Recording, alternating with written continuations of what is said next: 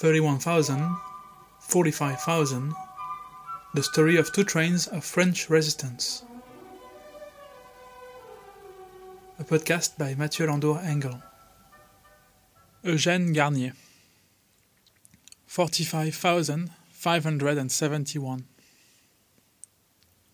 The Triangles.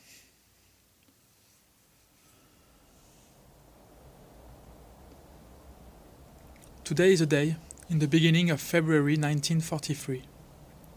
Eugène Garnier needs to get in contact with the 31,000.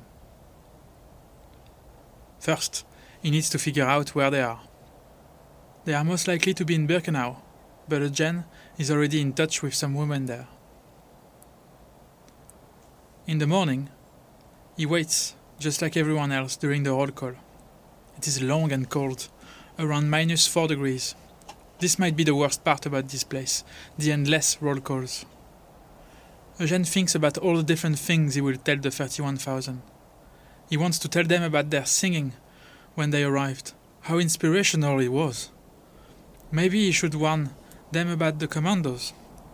On the other hand, Eugène has a million questions for them. What's the situation with the war? Do they know if the Russians are holding against the Germans?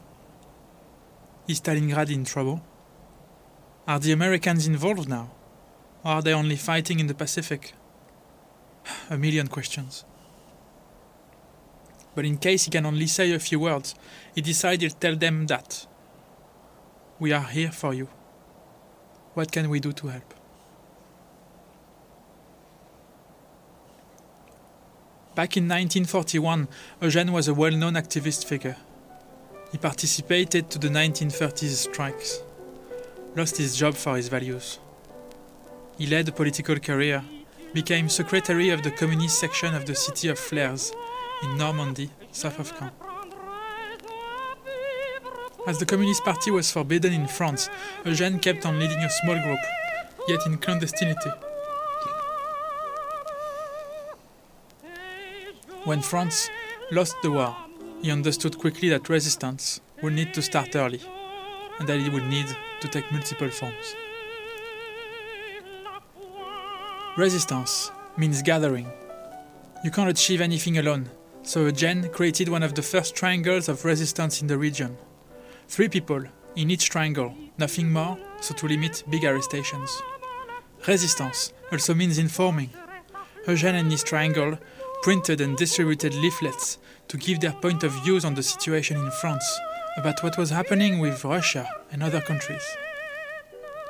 Those information simply weren't available under France-occupied Germany. Sabotaging is also a key element in being a resistant. Anything slowing down the German army or the war production effort can be helpful to defeat the Germans. Eugène was also part of sabotaging elements, and in October 1941 he met with Pierre Georges to provide him explosives. Pierre Georges, who would later become the famous Colonel Fabien. But Eugène became himself too visible. He knew the police was after him, after his family, after his friends. He could have run, but he didn't want to pose too much of a threat to his family. So Eugène gave all his printing material to a colleague, so the organization could carry on without him. On the 18th of October, at 6 o'clock in the morning, the police knocked at his door. It was the end for Eugène. Except it wasn't the end. In Royal-Lieu, Eugène prepared himself and the others to any possibility. Their group was strong, very well organized. They even managed to have 12 people escape through a tunnel, including Georges Cognot, the redactor-in-chief of the L'Humanité newspaper. They prepared for what would be next. They knew deportation was a possibility. They saw the entire Jewish section of the Royal-Lieu emptying in early 1942. They didn't know where they would be deported, but they knew they would be next in line. But they couldn't have prepared for Auschwitz. How could they? Almost all of the friends from the Jewish part of the Royal-Lieu camp had already perished in the first weeks, murdered. The camp was gigantic, the violence at every corner. Shaved, the 45,000 could barely recognize each other, and they all got separated in several commandos. Scattered, the organization was wiped entirely. So many died in the first months. So few remained. Most of the heads of the groups were murdered. Eugène himself barely remembered how he survived the first months. He thought it was the end. But it wasn't the end. He did survive. Surviving is another way to resist.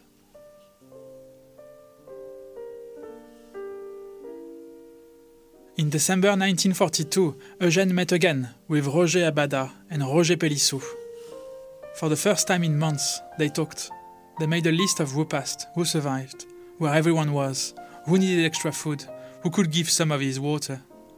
For the first time in months, the 45,000 gathered again. They recreated their group, their triangle. They gave each other tasks. Eugène's was to get in touch with the woman. And they met other groups. Robert Lambot was another survivor who gained energy thanks to the Austrian resistance, partly led by Hermann Langbein and Karl Lilly. They believed he could be strong enough to survive and become a key element to the French resistance. And Robert had no intention to disappoint them. Georges Guinchamp had been treated in a similar way by the Polish resistance. He survived too and helped another group of 45,000. Just like that, they connected the dots, and the different organizations of resistance met with each other.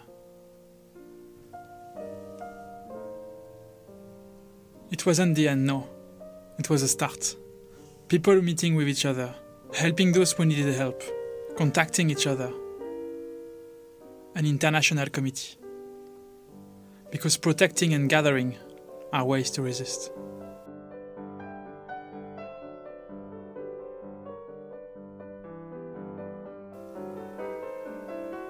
Back to the present, once the roll call is over, Eugène can inquire about the 31,000. He learns they are in quarantine, in Block 14. It already would have been difficult to get in touch with any woman in Birkenau, yet the quarantine makes everything even harder. It's going to take weeks before the 45,000 find a way to contact the 31,000. But the way has already been found. By Danielle Casanova herself. She may have been separated from the 31,000, yet she is active, already creating her own resistance network. She got in touch with two women, the Slovak Malova and the German Schneider. And she transmitted a message to the International Committee. The message is simple. We've arrived. What can we do to help on our side? Hope just came back to Eugène.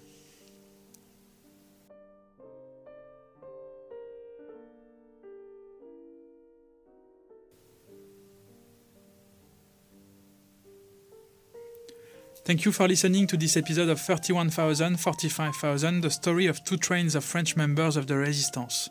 My name is Mathieu Landau-Engel. This episode was about Eugène Garnier and the resistance organization within Auschwitz-Birkenau.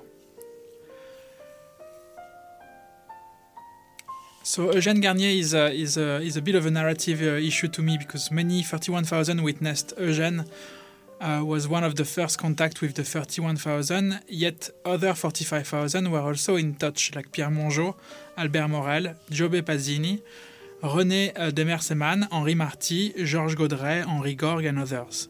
Now the first contact most likely came from Danielle Casanova, who got in touch with the International Committee very quickly, gave information about who was present in the 31,000 convoy, which will matter as many 31,000 and 45,000 were related.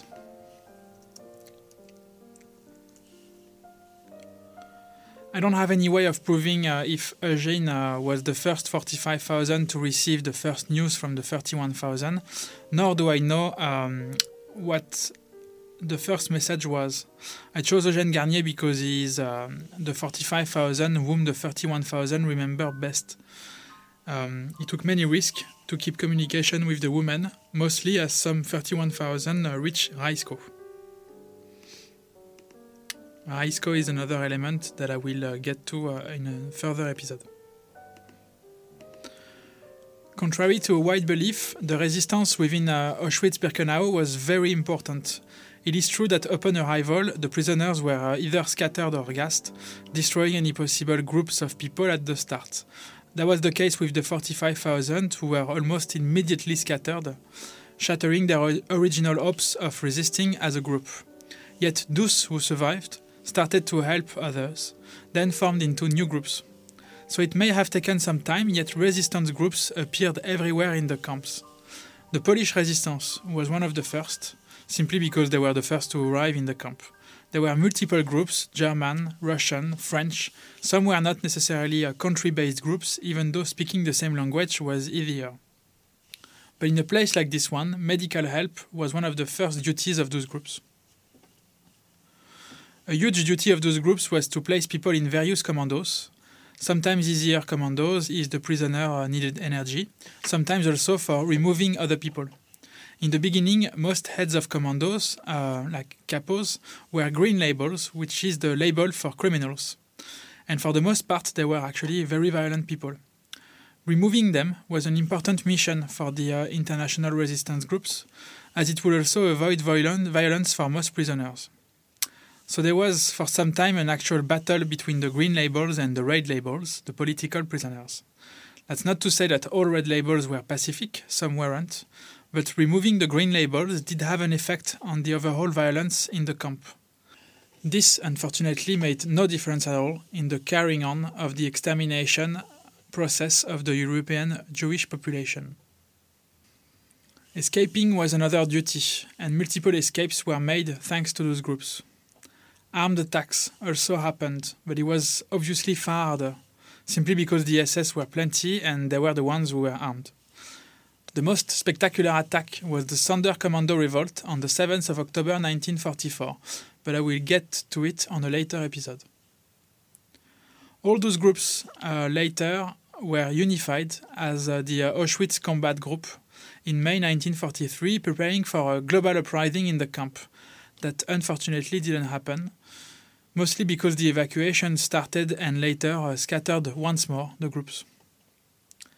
As for the 45,000, it's important to mention those who helped with the creation of the French resistance groups, people like Roger Abada, Roger Pélissou, Eugène Garnier, Robert Lambotte, Georges Guinchamp, Guy Lecru, André Montagne, and many more. Hermann Langbein is an important figure of the resistance within Auschwitz. He was an Austrian resistance fighter, actor, member of the international brigades, and righteous amongst the nation. Alongside with many others like Ernst Burger, Joseph Sirankiewicz, Tadeusz Oluj, he put in place an important network of resistance, help, sabotage, and protection. I really apologize if I botch some of the names. I have been trying to find Eugène Garnier's relatives. Unfortunately, my research was unsuccessful. If by any chance you know of someone related to him, please let me know. I would be very pleased to get in touch and make sure the text I wrote doesn't contain any errors. My sources for this story are the book Le Convoi du 24 janvier by Charlotte Delbo, A Train in Winter by Caroline Moorhead. My sources also are Red Triangles in Auschwitz by Claudine Cardon-Amet, the website Mémoire Vive, the Foundation for the Memory of Deportation website, and the fantastic website auschwitz.org. Thank you very much for listening. The next episode will be about Jeanne Hervé and the isolation of some 31,000. 31,000, 45,000, the story of two trains of French resistance. A podcast by Mathieu Landour-Engel.